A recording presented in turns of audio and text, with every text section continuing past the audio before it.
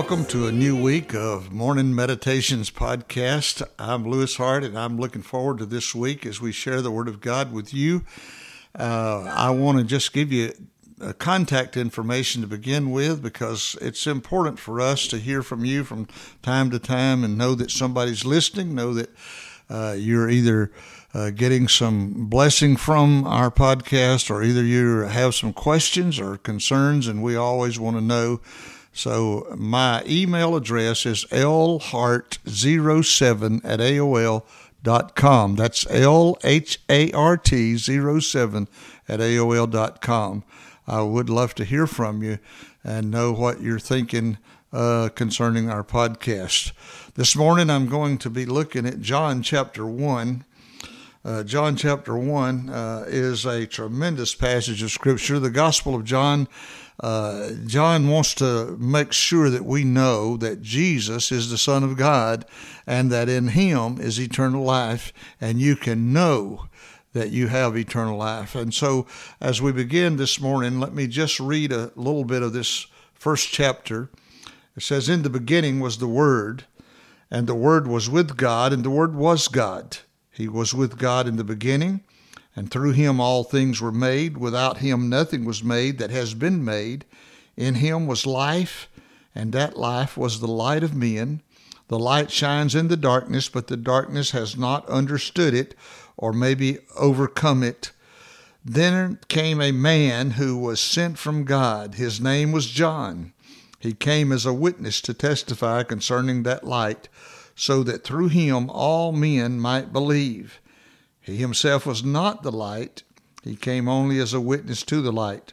The true light that gives light to every man was coming into the world." Now watch this. "He was in the world, and though the world was made through him, the world did not recognize him. He came to that which was his own, but his own did not receive him. Yet to all who received him, to those who believed in his name, he gave the right, or the power, ability to become children of God. Children born not of natural descent, nor of human decision, or a husband's will, but born of God." Supernatural, born of God. Now, let me look at this passage with you for just a minute, and I want to focus on that part where he talks about how we're born of God. But in beginning, he says, "In the beginning was the Word, and the Word was with God, and the Word was God." He was with God in the beginning. Now, in verse 14, John points out, "The Word became flesh and made his dwelling among us."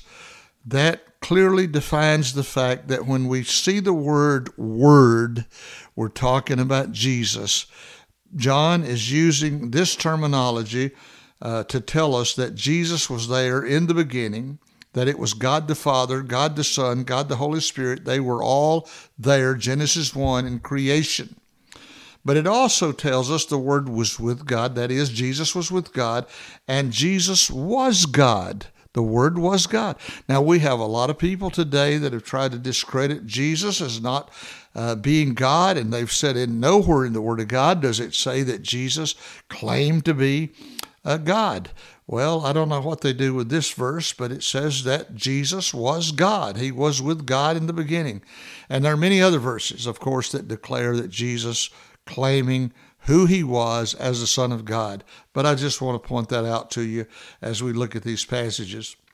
"And through him all things were made, and without him nothing was made." That is, he's the creator of all things. And then it says, "In him was life, and that life was the light of men." That is, Jesus is eternal life. When we have Jesus, we have eternal life, and he provides light into our lives in this dark world in which we live. Then John talks about there was a man who was sent from God.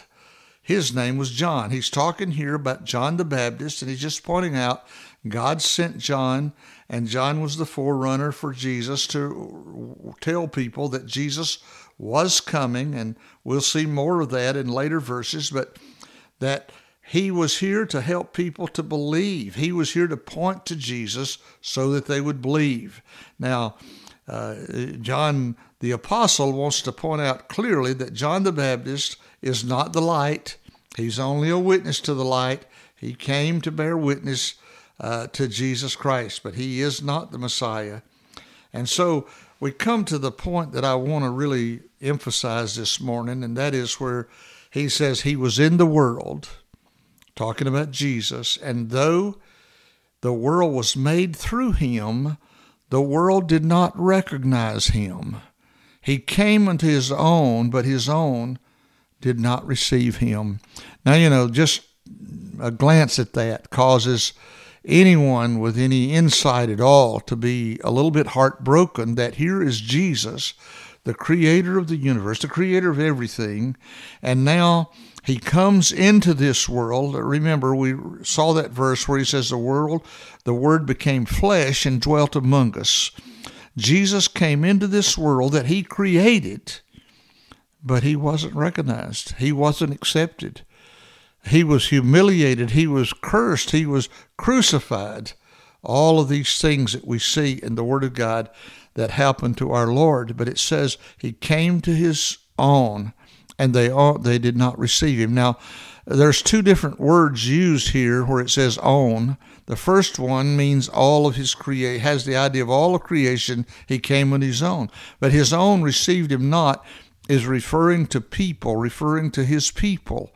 And if you'll note, throughout the world, we see that his creation has not rejected him. It's his people. It's people that have rejected him. And yet, even in spite of the rejection and the humiliation and all that was done against Jesus, it says, yet to those who received him, he gave the power to become sons of God. That is, they received him because they believed he is God's son and were willing to commit themselves to him. And God gives them the ability to be born, and this is the key, not born natural descent. We're all born of natural descent. We're all here today, everybody that's alive and breathing, we've been born of the flesh. But here he says those that received him and believed in him, he gave the power for a supernatural birth. That is, to be born again. And we'll look more closely at that when we get to John chapter 3, where Jesus says, you must be born again. My friend, I want to tell you today, you must be born again. I must be born. We must be born again, for there is no life apart from being born again. We all have been born once, but we need to be born twice.